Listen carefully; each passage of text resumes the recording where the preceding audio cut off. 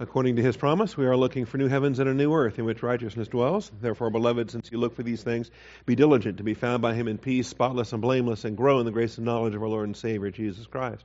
Our growth comes through the Scriptures. Join me once again, if you would, in Acts chapter 20. Acts chapter 20, we're going to look sort of at the third missionary journey, and we'll see how Luke records it, and we'll see if perhaps we might do a better job than the traditional labels have been at identifying missionary journeys 1, 2, 3, and 4, and 5, and however many more we want to label, and identify them for what they are. Before we get started, let's take a moment for silent prayer, asking God to set aside distractions and to humble us under the authority of His truth. Shall we pray?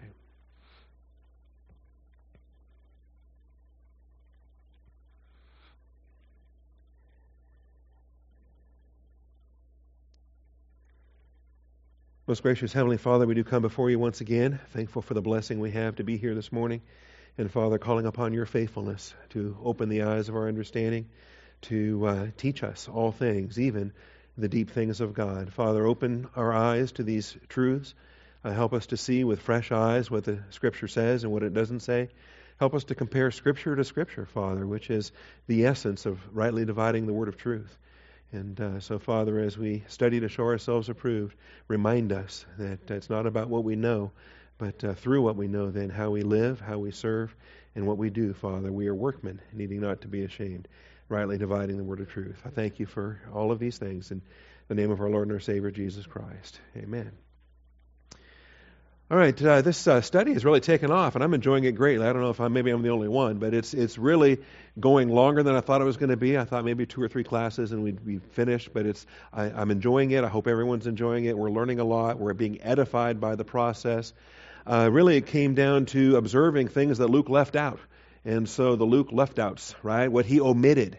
And he omitted for whatever reason. Maybe, and we discussed this last night, did he omit it because he just didn't know it? He was unaware of it? He wasn't with them at the time? As we track the we portions of the book of Acts, we realize that whenever the author is talking about we did this, we did that, we did whatever else, that Luke is with them at the time, that he includes himself in the events that take place. And so the we portions of the book of Acts are vital in that regard. If you're outside of that range, if you're in the they portion of the book of Acts, Paul did this, they did that, if you're in that third person narrative, then Luke wasn't there. And Luke may not have been aware of all the total details of everything that took place. And whether he was aware of it or not, I think the purpose for writing the book of Luke, the purpose for writing the book of Acts, the role of Theophilus, whatever that may have been, the function for Luke and Acts being presented to a high Roman official. You don't get the title most excellent, for nothing. The title most excellent Theophilus applies to a significant Roman person.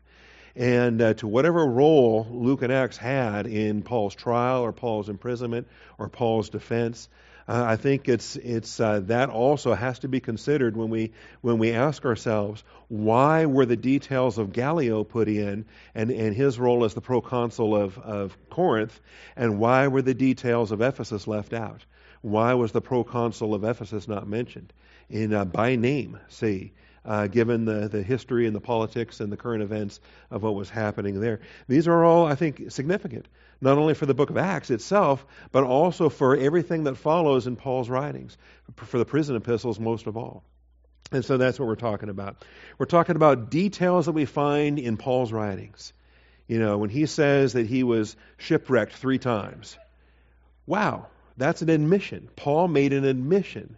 And it's omitted by Luke. Luke doesn't talk about any of those because when Paul said he'd been shipwrecked 3 times, he said that before the shipwreck we read about in Luke 27. All right? So when Luke finally gets around to recording a shipwreck, that's at least the 4th time then that Paul had been shipwrecked and circumstances there. Or the times that he was beaten, the times that he was scourged, the time that he was thrown to the lions. Luke doesn't record any of those. And these omissions then become, I think, significant for us to pinpoint different events and where they relate to Philippians, Colossians, Ephesians, and Philemon. So by the time I think we're done with this study, we're going to be on solid footing to pinpoint the prison epistles for where they were truly written, not where the tradition has had them written, I think, all this time. All right? So for this, we return to where we left off last Wednesday, and that would be in Acts chapter 20. And this would be the departure from Ephesus. After the uproar had ceased, Paul sent for the disciples and sent for them. He's not free to travel to them, but he sends for them. They come to him wherever he's been hiding, all right, nearby town, wherever. He's out of the picture. They couldn't find him in chapter 19. They had arrested two of his partners. They couldn't find him. And he was kept out of the marketplace there. He wanted to go in and defend things, and they kept him out of that. And so after the uproar had ceased, Paul sent for the disciples, and when Paul had exhorted them and taken his leave of them, he left to go to Macedonia. And so this really, I view this as the launch for the third missionary journey. If we're going to define a missionary journey as a circuit, if we're going to define it as a loop, if we're going to define it as travels Paul makes on a circuit basis, whereby he begins and he concludes in the same headquarters, then we have to start the third missionary journey there. The content of chapter 19 was not a missionary journey. It was a headquarters that he set up in Ephesus. It was a training ministry that he set up in Ephesus. And any short-term missionary work that might have been done could have been done. We know Paul made a short trip to Corinth. We know that others made short trips. Timothy and Titus and Erastus made short trips. We know that a church was founded in Colossae, but not by Paul. All right, we're going to find out, well, who did that and who founded that church and why. And we'll see the role of Ephesus in becoming the epicenter for these things. And I think that becomes vital as well. So let me just put up some pictures here again to kind of, sometimes if you're visual like I am, it helps to just look at maps, look at stuff. But here's the first missionary journey, right? And think of it as a circuit. Think of it as, it opens in Antioch and it closes in Antioch. And so we're dealing with a missionary journey. Antioch is the headquarters, right? We call it the log base, the logistical base, from which the journey is launched. It's funded, it's prayed for, it's supported. And when they're done, that's where they return to give their report. And of course, this was Paul and Barnabas together to Cyprus, across the island of Cyprus, and then up to Perga, then all through the Galatian region. They did a complete loop there, back to Perga again, and then returning to Antioch. And so you have a loop in the sense of the first missionary journey. Likewise, the second missionary journey, again, Antioch is the starting point. Antioch is the ending point. I should have highlighted Antioch, right? And we got a big loop. And it opens in Antioch, it closes in Antioch. Antioch is the headquarters.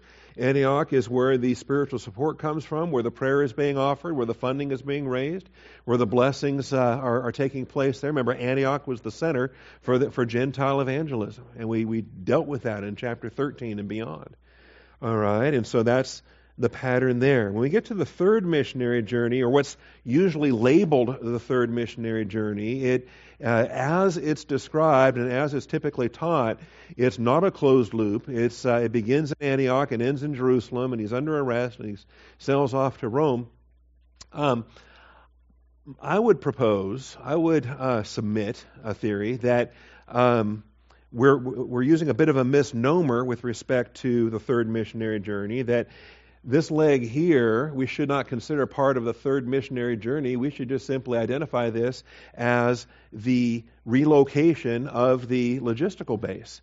That he's relocating from Antioch to Ephesus and establishing Ephesus as a base of operations. In other words, Ephesus is becoming the new Antioch.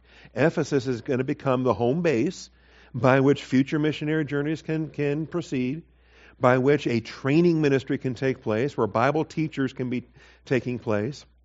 Remember how Antioch was first described? Look at, just hold your finger here and look back at Acts 13 and look at this description. There were at Antioch, in the church that was there, prophets and teachers, Barnabas and Simeon, who was called Niger, and Lucius of Cyrene, and Manaen, who had been brought up with Herod the Tetrarch, and Saul.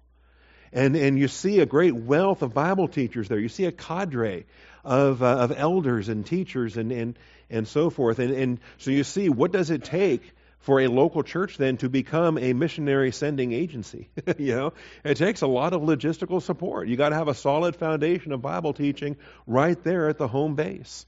And that's what Antioch was. And I believe that's what Ephesus became. And it took, in Antioch, it took a full year of Barnabas and Paul teaching them, that they were with them for a full year, establishing them in Antioch until they reached the point that they could become a sending organization.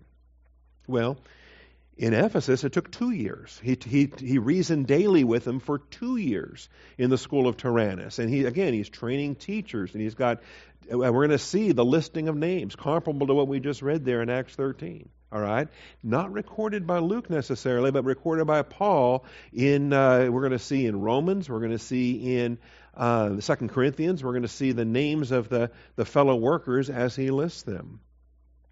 So I would take off that first leg and just remove it from the third missionary journey. Also, the time that they spend there. Remove that from the third missionary journey. It's like the time that Paul and Barnabas spent in Antioch building up that nucleus of teachers, building up that local church. That was building a lampstand. That was not a missionary journey. And I think that the 3 years that Paul spent here, the 2 years plus that he spent here in Ephesus was similar, was comparable. The analogy carries across from Antioch to Ephesus. Likewise, this arrow here, which is very light, hard to see on the screen, better on this screen.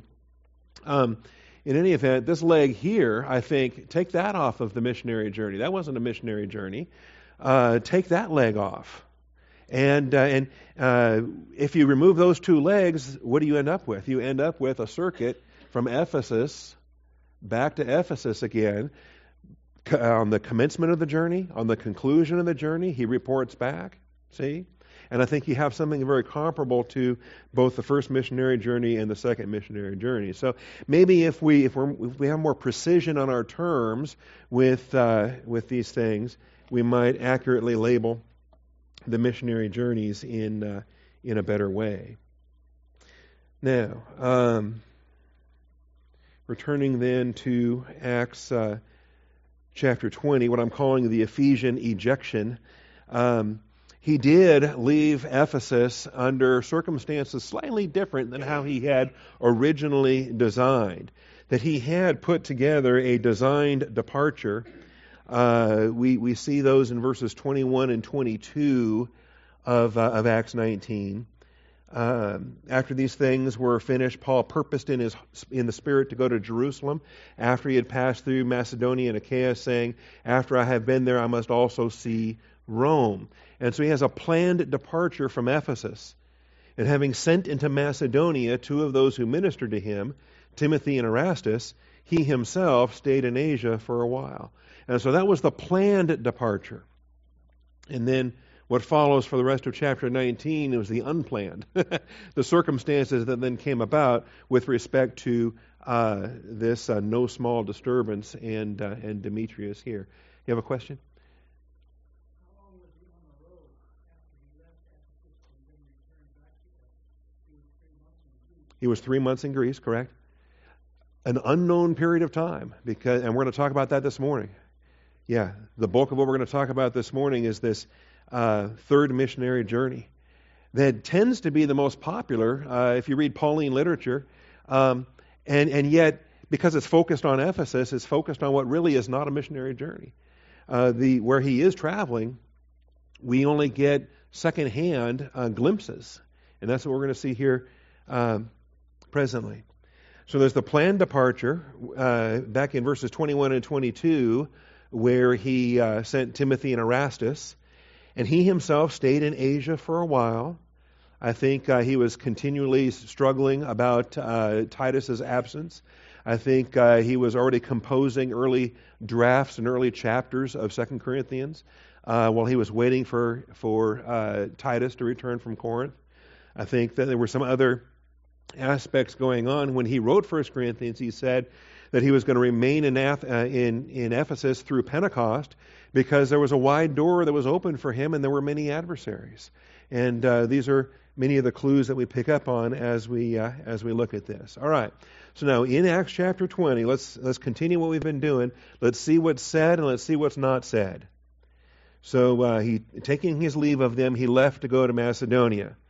Verse 2, when he had gone through those districts. Okay, is Macedonia those districts? Macedonia is a district, a province, a location, but this appears to be plural. Macedonia is only one, but those districts are plural, and had given them much exhortation.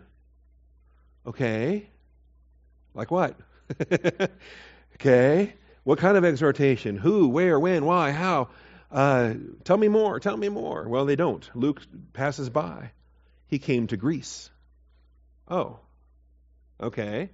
And so again, back to what we're talking about here. He comes across here to Macedonia. Macedonia's north, and then Greece would be down here. Okay. Sometimes they're all lumped together and called Greece, but in the first century, in this time, this is a Macedonian province, and this is the lower province of Achaia. All right. And so after he had gone through this region, so we get one verse, and then he comes to Greece. That's all we're told. But there's more to the story. So after Luke narrates the briefest of sketches for Paul's departure from Ephesus, his second visit to Macedonia, along with those districts and much exhortation. And that's all we know. That's all that we know. If we were limited to the book of Acts, we'd barely even think about this ever again. We'd think, okay, big deal.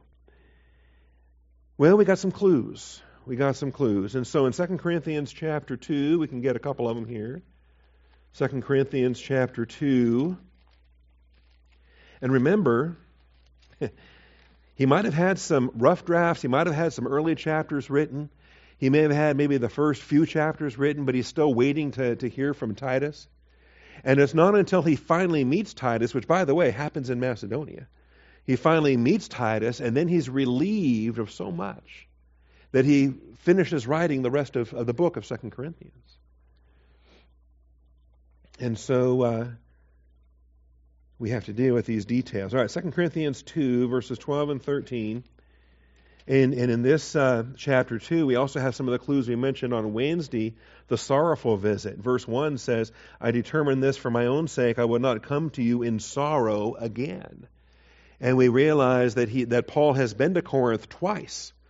Once that Luke writes about in Acts 18, and then a second time that Luke never talks about. Luke never records that sorrowful visit, which we understand to be part of that short-term missionary work that was launched out of Ephesus during the 3 years in Ephesus. But I would come to you in sorrow again, and aspects there. We get down to verses 12 and 13. He says, Now when I came to Troas for the gospel of Christ, and when a door was opened for me in the Lord, I had no rest for my spirit, not finding Titus my brother, but taking my leave of them, I went on to Macedonia. These are details that are not recorded in Acts. They're not recorded as far as the turmoil Paul was going through and the absence of Titus. In fact, Titus is mentioned 9 times in 2 Corinthians. You want to know how many times he shows up in the book of Acts? None. It's like the number of times Luke shows up in the book of Acts. Luke keeps himself anonymous. The name doesn't show up. And if it weren't for the mysterious we passages that pop up in those places, we'd have to leave Luke out of the book of Acts also. So those details are missing. The details here in Troas. What else might have happened in Troas? All right, well, someone's going to die in Troas and fall out of a window, but he'll get brought back, and so we're cool on that. That's later, though. That's not on this time through Troas. Troas, there was a lot of coming and going through Troas. And there was even an occasion where he left his cloak, and he left his books, and he left his parchments. And why is Paul so forgetful? But maybe Paul is actually smart in stashing these things in different places where they're hidden away. Because he stashes himself in a lot of places where he's hidden away, where he's not eligible to be arrested, where the authorities don't know where he is. and then where his writings can be stashed away and copied and duplicated and sent places. Different things there. Also, Illyricum, Romans 15:19. We got some details. In the book of Romans,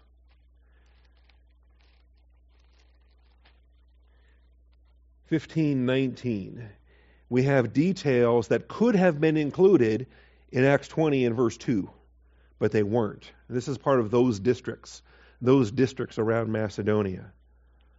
And so he talks about what he's going to boast in, and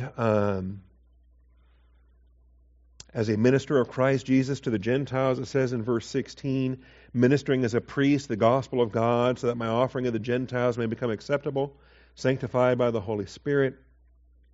He says in verse 18, I will not presume to speak of anything except what Christ has accomplished through me. So if I have to boast, it's not great as Paul, great things Paul has done. It's great as the Lord and great things the Lord has done through Paul, through him and in spite of him. And that should be our pattern as well. What Christ has accomplished through me, resulting in the obedience of the Gentiles by word and deed. And we know that there was a great response in Asia. The whole province had heard the gospel, had heard the word of the Lord through Paul in Asia. There was a tremendous response there. And that continued. In Macedonia, it continued. In those districts, it continued. There was a great Gentile response. And Luke doesn't record the response. He just said that he passed through, he gave much exhortation, and he came to Greece. Okay? And he spent 3 months in Greece. All right. And you'll notice, obedience of the Gentiles by word and deed. So they responded to the teaching, and then they themselves started making application. How long does that take? In the power of signs and wonders, in the power of the Spirit. This is the temporary giftedness of miracles and healing and prophecy and tongues and all of the sign gifts that are the mark of a true apostle. This was clearly an apostolic ministry, and there is great fruit that's being borne. So that from Jerusalem and round about as far as Illyricum, I have fully preached the gospel of Christ. Now this is what he admits to in Romans, written from Corinth on this third missionary journey. And so Luke could have recorded it, but he did not record it. So again, if we were to, and it's off this map, Illyricum, if you travel west from the Macedonian region here and come over here to this Adriatic coast, northwest of Macedonia, so you're right across the Aegean, or the Adriatic, you're right across the Adriatic from Italy, that's Illyricum, all right? Sometimes called Dalmatia. That's the Dalmatian region. I had a spotted dog joke Wednesday night. I forget. It was kind of corny, and only one person got it anyway, so who cares? But the region of Illyricum up there, that Luke doesn't talk about it. Luke omits it, but Paul admitted it. And that's a detail there that we realize. And so maybe I'm spending weeks and weeks to build this case. But when it comes right down to it, when we're done with this study, we're going to find dozens of things that Luke failed to mention. And we're going to be fine and dandy. We're going to be happy with it. We're not going to grumble. We're not going to complain. We're going to be comfortable with it. And then we'll be equipped to move on to the prison epistles. And as we move on to the prison epistles, and we start to consider the location of that imprisonment, we'll discuss the traditional Roman imprisonment. We'll discuss the traditional alternative Caesarean imprisonment, and all of the books and articles and arguments that have been made back and forth between a Roman imprisonment and a Caesarean imprisonment. Which one is more likely than the other for the writing of Philippians, the writing of Ephesians, the writing of Colossians? But then we're also going to realize, you know what? There's more options than just those two. There's also an Ephesians imprisonment. And the Ephesus imprisonment, I think, has the most weight behind it. It has the most to commend itself to the authorship of Philippians, Colossians, Ephesians, and Philemon. All right?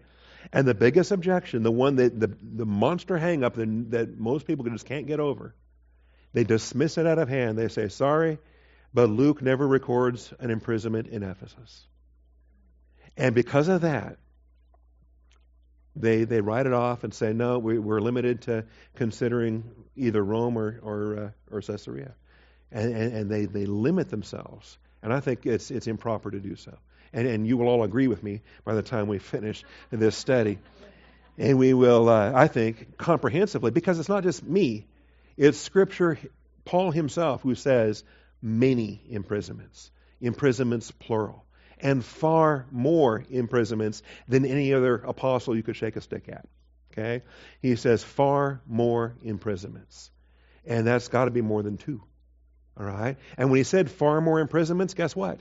Neither the Caesarean nor the Roman had ever happened yet. He made that statement prior to Caesarea and Rome. And so when he says far more imprisonments, if we limit ourselves to what Luke talks about, then all we got to work with is an overnight stay in Philippi where the Philippian jailer got saved that next morning. Okay?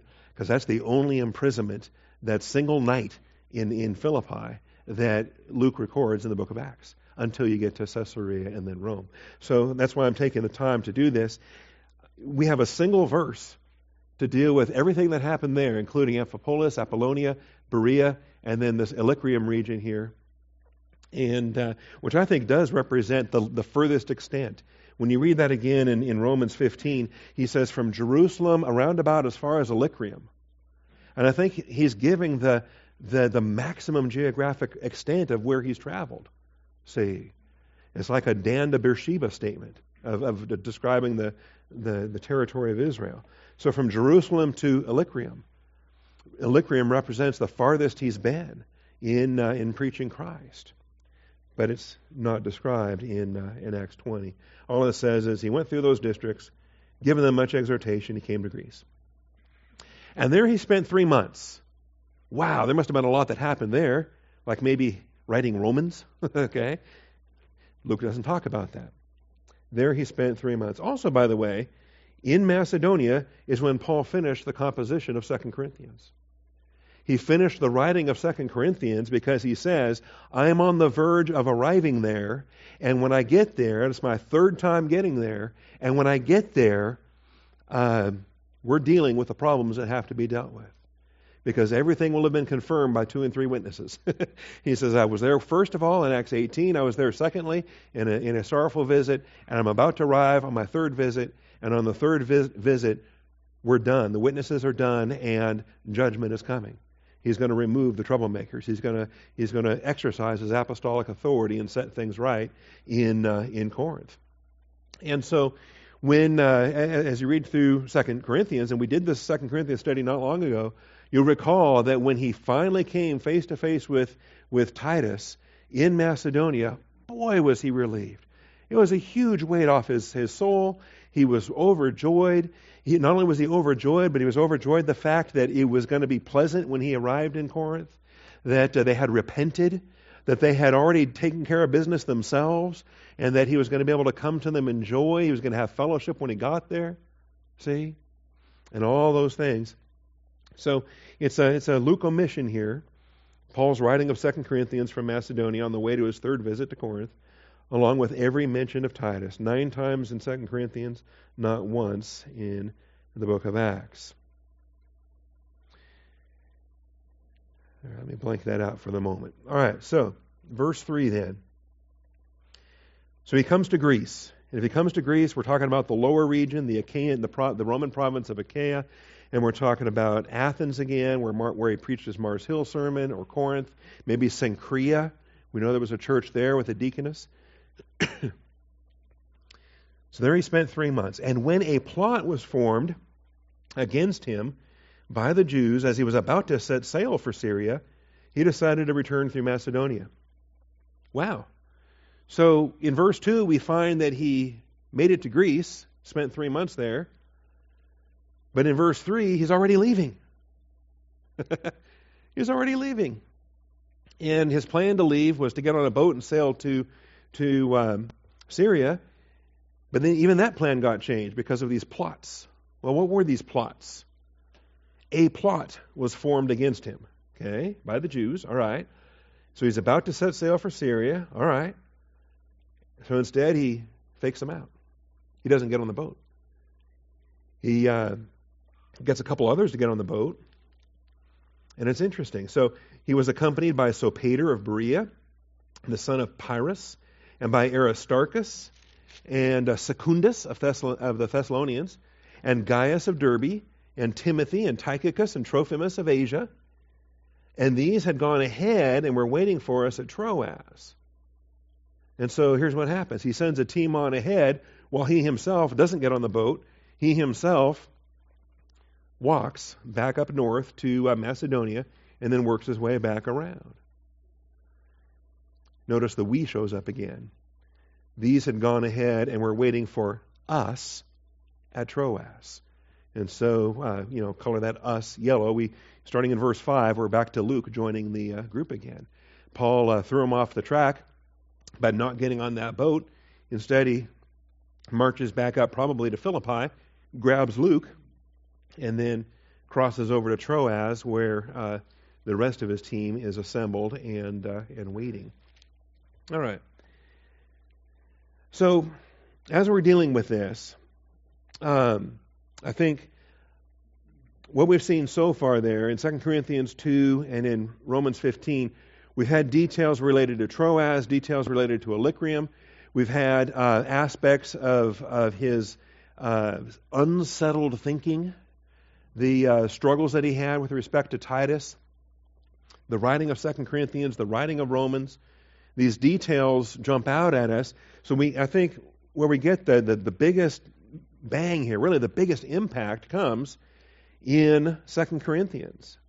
We have a hardship reference in chapter 1. We have a persecution catalog in chapter 11. And these aspects, I think, they tell us more about that 3 years in Ephesus than anything in the book of Acts. So let's look at 2 Corinthians 1, verses 8 through 11.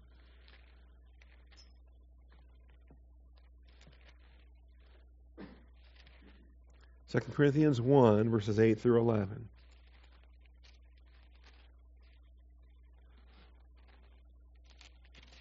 All right.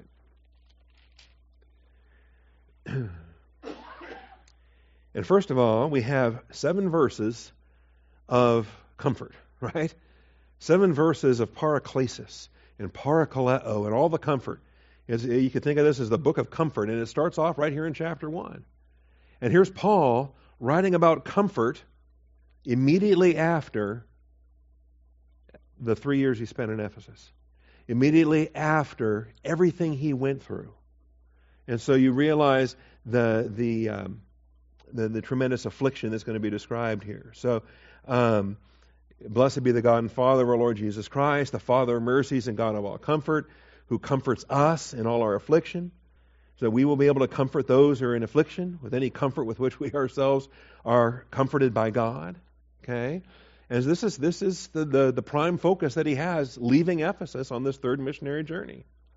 For just as the sufferings of Christ are ours in abundance, so also our comfort is abundant through Christ. And so in these details, you think, well, is he just speaking in general? Or does he have some recent background that he wants to also include? And that's what happens here. But he's inviting the Corinthians to join him in this respect. All right. Verse 6 says, if we are afflicted, it is for your comfort and salvation. If we are comforted, it is for your comfort, which is effective in the patient enduring of the same sufferings which we also suffer. So don't get all gloomy if God puts you through tough stuff. Thank him for it. Because he will provide you the comfort in that, and then you will be equipped to bless others. And the more that you get hit with it, man, God's really going to use you. Isn't that great? Think about the fruit you're going to bear. When you help a brother, when you help a sister get through what they think they can't get through. And you come alongside and say, oh yeah, you can. You can because the Lord's working in this. Because the Lord worked in us. And let me tell you how faithful the Lord is. Let me tell you what he brought me through. And this is how the body of Christ is designed. It's effective, verse 6. It is effective in the patient enduring of the same sufferings which we also suffer. And our hope for you is firmly grounded, knowing that as you are sharers, and this is fellowship. This is fellowship. Sharers, right? It's not sitting around eating food, talking politics, or talking football, or whatever else. You are sharers in our sufferings, so that you are also sharers of our comfort. And we get to wrestle together in prayer through all the sufferings. We get to wrestle together with prayer through the answers to those prayers. We get to wrestle together with prayer in the comfort that then comes. All right, great essay. Thank you, Paul. Appreciate it. Good preaching. But then he gets personal. Starting in verse 8.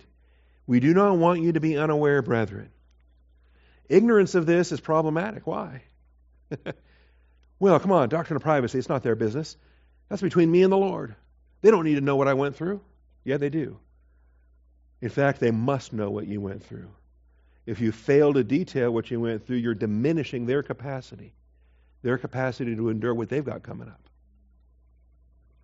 We do not want you to be unaware, brethren, of our affliction, which came to us in Asia. All right, pinpoint it. Ephesus was the capital of Asia. This is the 3 years that he spent there. This is a list of details. This is a description.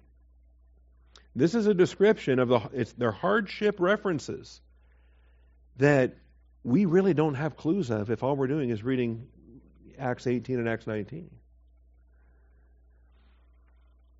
The afflictions which came to us in Asia, that we were burdened excessively beyond our strength, so that we despaired even of life. If the afflictions have reached the point that you don't think you're going to live anymore, that's serious. And Acts 19 does not reveal that. Not in the 3 months in the synagogue, the 2 years in the school of Tyrannus, the little while after that. Nothing in there gave us a clue that Paul was on the verge of death. And yet this passage says he was. Despairing even of life? That sounds kind of like Philippians, doesn't it? Doesn't know whether to live or to die. Notice, he says, indeed, we had the sentence of death within ourselves. You know, even before the court can hand down a sentence, you and I get pretty good at convincing ourselves of what's going to happen. Okay? Paul had the sentence of death already inside himself. He'd made up his mind. He was convinced. Paul knew for a fact how it was going to turn out. See, I do the same thing. I don't know, maybe others here do as well. I'm the biggest pessimist in this church, right? And so this is how you do it. You just work yourself up. You think, I'm talking about carnality now, all right? You think that what is possibly the worst thing that could possibly happen, and then you convince yourself that's what's going to happen. And then when something less bad than that actually does happen, then you can think, hey, yeah, that wasn't quite so bad. Wow, I was expecting a lot worse than that. And so you kind of, like reverse psychology. You prep yourself ahead of time for something even worse than what you ended up with. All right. But notice, we had the sentence of death within ourselves.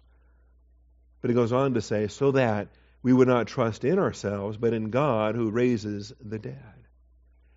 And what's neat is when you get done with all the carnality pessimism, you then stop to take the time to confess, get back in fellowship, start thinking divine viewpoint, start cycling promises, start cycling truth, and then you're able to claim to say, you know what, guess what?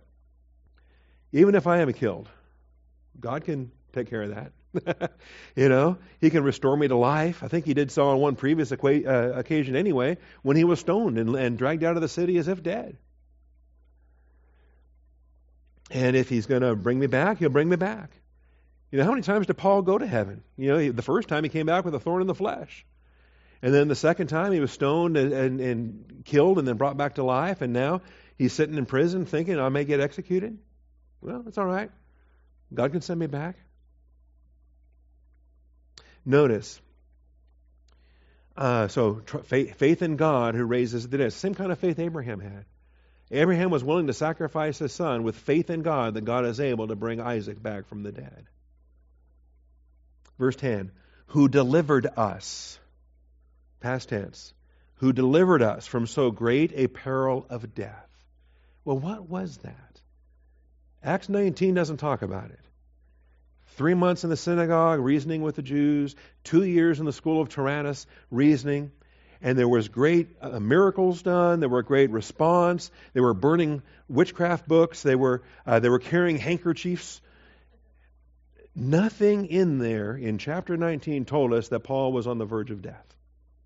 But it happened repeatedly by his own admission here in chapter 1 and then the catalog that we get to in chapter 11. So he delivered us from so great a peril of death. Was that the occasion when Priscilla and Aquila risked their necks to save his? That was a clue we saw last week in the reference from Romans 16. When he was greeting Priscilla and Aquila, who had risked their necks to save his life. It goes on. He, past tense, delivered us. He will deliver us, on whom we have set our hope. Because he already did, he's going to do so again, and he's going to do so again and again. And he will yet deliver us. So there's the past, there's the present, and there's the future. He delivered us, he will deliver us, on whom we have set our hope, and he will yet deliver us. God keeps delivering again and again and again and again. And ultimately, when he takes us to be with Jesus Christ for all eternity. Because one of these times, Paul's going to die and stay dead. Okay?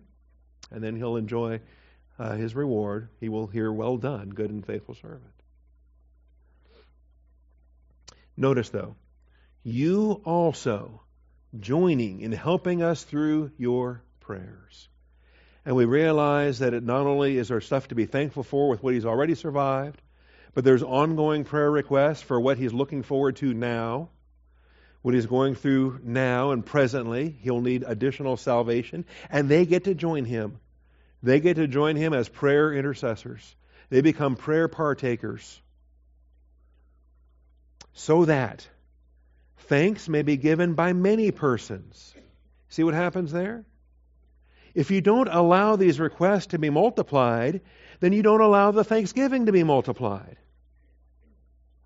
If we want maximum number of people to give the hallelujah when the prayer gets answered, and if we want the maximum thanksgiving after the fact, then the best way to do that is to get maximum number of believers praying ahead of time, during the testing, during the affliction, so that they're already partakers in the suffering. They can then be partakers in the comfort. They can be partakers in the thanksgiving, partakers in the praise. See? And this is what gets diminished. And I remember preaching this, and maybe it just kind of rolled off when we were in 2 Corinthians, but this passage, I think, devastates what too many believers do when they misapply and they pervert and twist the doctrine of privacy. See? It's a legitimate doctrine. But when it's twisted and perverted, and when it's turned from privacy to secrecy, and we don't allow our brothers and sisters to pray for us when we need it, then we diminish the praise and thanksgiving afterwards. And we come up to them after the fact and say, "Hey, I want to share with you a great answer to prayer." All right, And if I'm completely oblivious to it, it breaks my heart. I mean, I'm still happy to hear it. And I'll share on a limited extent. Oh, wow. Yeah, he rescued you, didn't he? Okay. So on a limited basis, I can share that rescue celebration. But how much more would I have been thrilled had I been engaged earlier? Had I been engaged in prayer all throughout? See, then it really explodes because I've already been a partaker. I've already joined with them. I've already helped. You also joining in helping us. You see that? It's called help in verse 11. How many believers think that prayer isn't helping? Isn't that sad?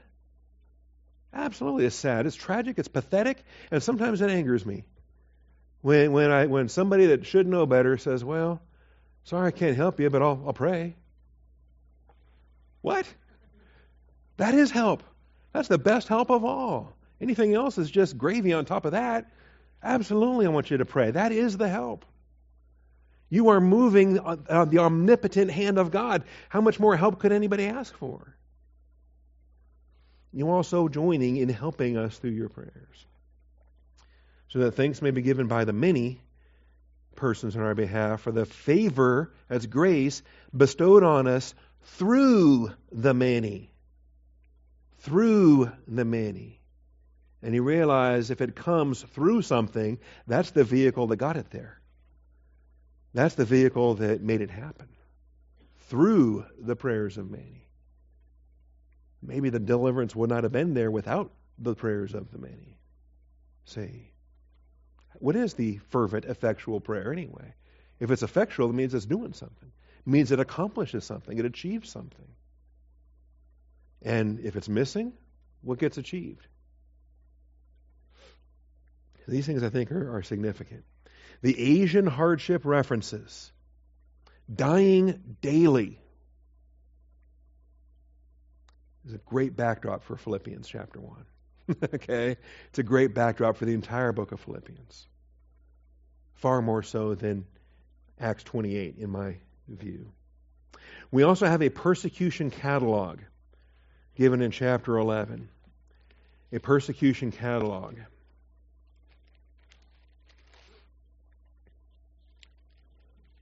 I've cited it repeatedly in recent classes. This is our first time to literally turn here and look at it.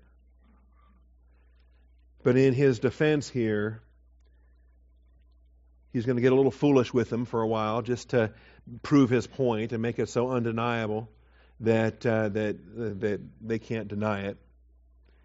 And so he doesn't want to be seen as foolish, but he'll just go ahead and do what they do. They were very fond of boasting. So he says, okay, I'll play your game. I'll boast. I can boast too. He says in verse 19, you being so wise, tolerate the foolish gladly. You tolerate it if anyone enslaves you, anyone devours you, anyone takes advantage of you, anyone exalts himself, anyone hits you in the face. To my shame, I must say, we've been weak in comparison. Abusive ministry. Are you kidding me? You talk about some of these televangelists, some of these hucksters, man. And they are fleecing the flock, and they're treating them like dirt, and they're milking them for all the money in the world, or they're just abusing them. It's horrible. And the people eat it up and go, yeah, that's great. Give me another one, as the case may be. So he says, to my shame, I must say, we've been weak by comparison. In whatever respect anyone else is bold, I speak in foolishness. I am just as bold myself. And then so he starts to lay out his credentials here. Are they Hebrews? So am I. Are they Israelites? So am I. Are they descendants of Abraham? So am I. Isn't that the same thing in three different ways? Are they servants of Christ? I speak as if insane. I more so. Now, in far more labors. In far more labors. Now, normally we don't talk about that. We forget what lies behind. We're not going to just boast on what we've done, right? We're not going to make a big deal of 5,244 Bible classes. Okay, doesn't matter. That's between the Lord's got that handled. But if perhaps forced into it, and if perhaps it comes down to something. You say what you say, and there it goes. God is in charge of all of it. Far more imprisonments. There it is. So how many is that? How many is far more? And by the way, it's not in my notes, and I forgot all about it. I should have put it in there. In chapter 6, there's a mention of imprisonments, right? Chapter 6 and verse 5. In beatings and imprisonments and tumults and labors and sleeplessness and hunger. Okay? And some people dismiss that as well. That's just hyperbole or whatever. No, I think it's biography. I think that's Paul's background. He doesn't want the ministry to be discredited. But in everything, commending ourselves as servants of God. In much endurance, afflictions, hardships, distresses, beatings, imprisonments, tumults, labor, sleeplessness, hunger. All of that was factual in Paul's missionary journeys. So add to your slide there, add 2 Corinthians 6:5. Because it's, again, plural imprisonments. Here in 11:23, far more imprisonments. Not just plural, but far more plural. How many is that? How many is that? Because you can't count Caesarea and you can't count Rome. Those haven't happened yet.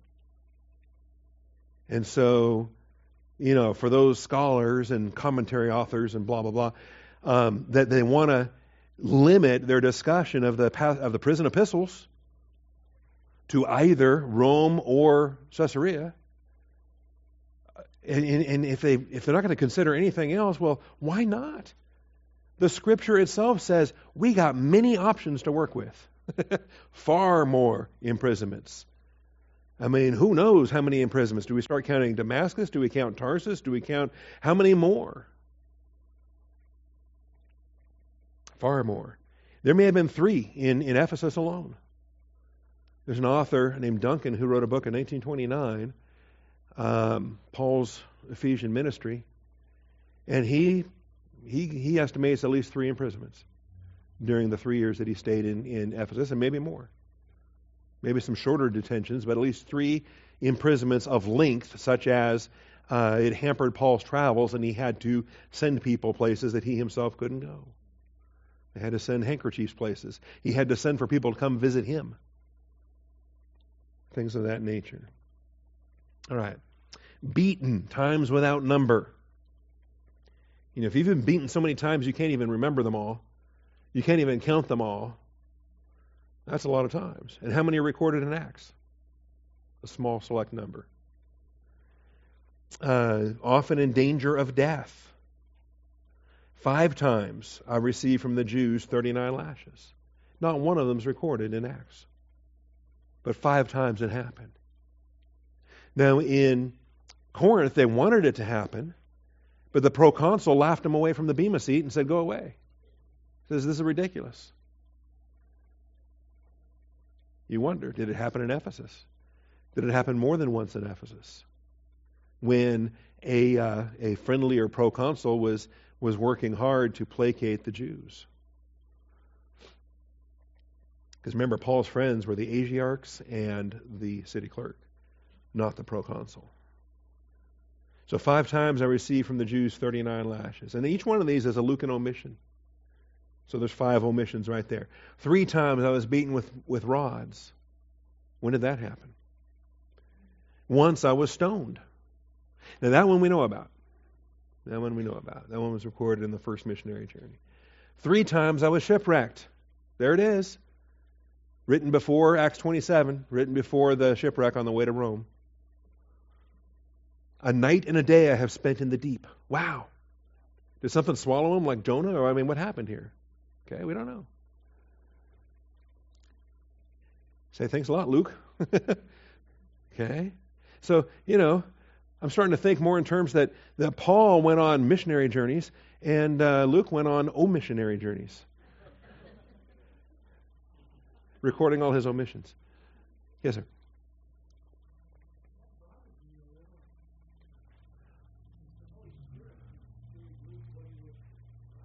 Uh-huh.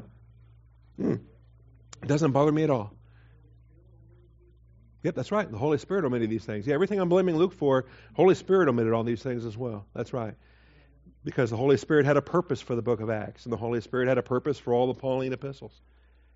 And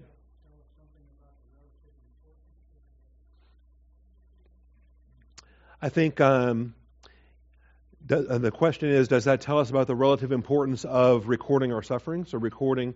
I think it is significant that Paul mentions them reluctantly, and he mentions them in passing, and he mentions them to encourage others as to their faith, encourages them as an apostle. Luke's not an apostle.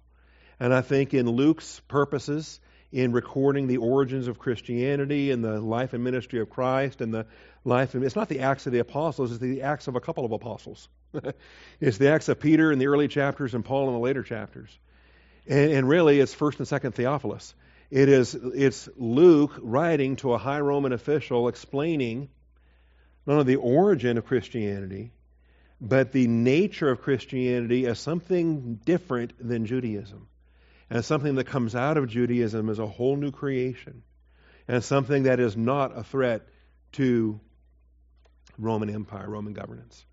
And so it's an excellent apologia, defense. It's an excellent treatise on New Testament Christianity in such a way whereby recording all the sufferings would not be necessary to that objective, to that purpose.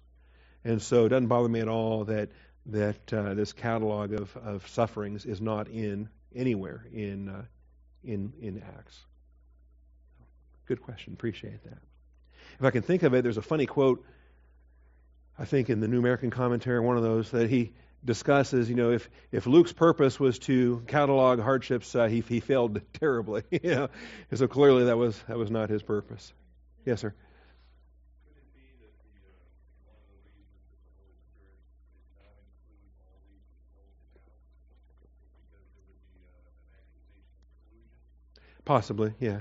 That's a possible thing too. Mm-hmm. Yeah. Let's save some of these for Wednesday night. We can do more questions on Wednesday night and get on the microphone and handle that. So, the Asian hardship reference in 2 Corinthians 1, the persecution catalog in 2 Corinthians 11. You're right. The fact that they're not so lockstep, the fact that they're not copying from one another and replicating these things is a good thing. Critics would accuse collusion or fraud or something of that nature. All right. Anyway, by the basis of this, though, understand all Scripture is God-breathed and profitable. Okay? And this is our privilege. It's a thrill. God is genius for writing this way.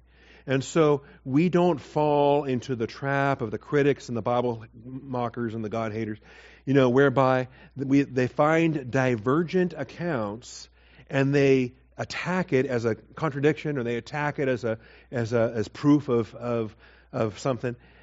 Actually, we thrive in that. We love divergent accounts because we harmonize those accounts. We never, ever, ever, ever fall into the either-or trap whereby we say, okay, this happened, this didn't happen, we accept this is true and this is not true. Okay? Don't ever go there. And if someone tries to take you there, laugh at him and say, no, God is the God of truth, nothing He wrote is false. So because everything is true as He revealed it in each book of the Bible, we take all these details as true. Trophimus I left sick at Miletus. That happened. But which time in Miletus? Yeah, we can work with that. We can find a lot of Miletus visits. And we might debate, which one was the one that Trophimus got left sick at. Or when did he leave his cloak at Troas? Or when did, the kid fall out the window and die? When did, we have to harmonize, and it's our blessing to harmonize. It is absolutely our blessing to harmonize. And we're able to harmonize because all Scripture is God-breathed and profitable. Being God-breathed, it cannot be a lie. It cannot be false. God is a God of truth. Being God-breathed means it's reliable, and we can search the Scriptures to see if these things are so. We're commanded to search the Scriptures. We're commanded to rightly divide the word of truth. We have to compare Scripture to Scripture. And these things all have to come together. Here's something else. The reason, and I got 1 minute to explain this. Wow. You and I are going to be blessed abundantly, far beyond this immediate class, far beyond the prison epistles, far beyond. Think about it. Think about the role that Ephesus plays in so much of the New Testament. Okay? Because we have a description of Ephesus in 1 John. We have the writing of 1st, 2nd, and 3rd John in later decades from the very same Ephesus we're taking all this time to study in this series. And then, of course, so there's 1st, 2nd, and 3rd John, and that have Ephesus connections. Of course, there's the book of Ephesians. There's 1st and 2nd Timothy. 1st and 2nd Timothy is Paul writing to Timothy where? In Ephesus. But it's Ephesus of a later decade than what we're studying in this series. It's not the Ephesus of the third missionary journey. Okay? And then, of course, the Apostle John in the book of Revelation, he's writing to 7 churches. What's the first of those 7 churches? Ephesus. But it's the Ephesus of an even later decade, in the 90s then, when the pastor there, not Timothy, but the pastor there left his first love. And we've got circumstances in Ephesus there that, and so in comparing Scripture to Scripture, we have views of Ephesus in the in the 40s, in the 50s, in the 60s, in the 80s, and in the 90s, possibly the 70s. Depends on where you date the first, second, and third John. Okay, and these things I think are significant. You know, when Paul moved his missionary headquarters from Antioch to Ephesus, what was planted there was an amazing lampstand, was an amazing training center, what became a focal point for New Testament Christianity. I think it shaped the rest of the New Testament in a powerful, powerful way. And this class is going a long way to helping us to appreciate that. And I'm thankful God's opening that door. Father, I thank you for this morning, and I thank you for the privilege we have to study these details, and to see what's said, what's not said, to see what's said in one place and not somewhere else, and to put these things together, Father, being diligent to present ourselves approved. And we want Austin Bible Church to become this locus, this focus, this lampstand, this center. And we are, Father, we're training pastors, we're training evangelists, we're training missionaries, Father, to become a center whereby your work is done through Austin, through Texas, through the United States, and around the world. Father, it's a powerful, powerful thing. And you did it in Antioch, you did it in Ephesus, and you're doing it here, Father. And I thank you for that. And I thank you in Jesus Christ's most precious and holy name. Amen.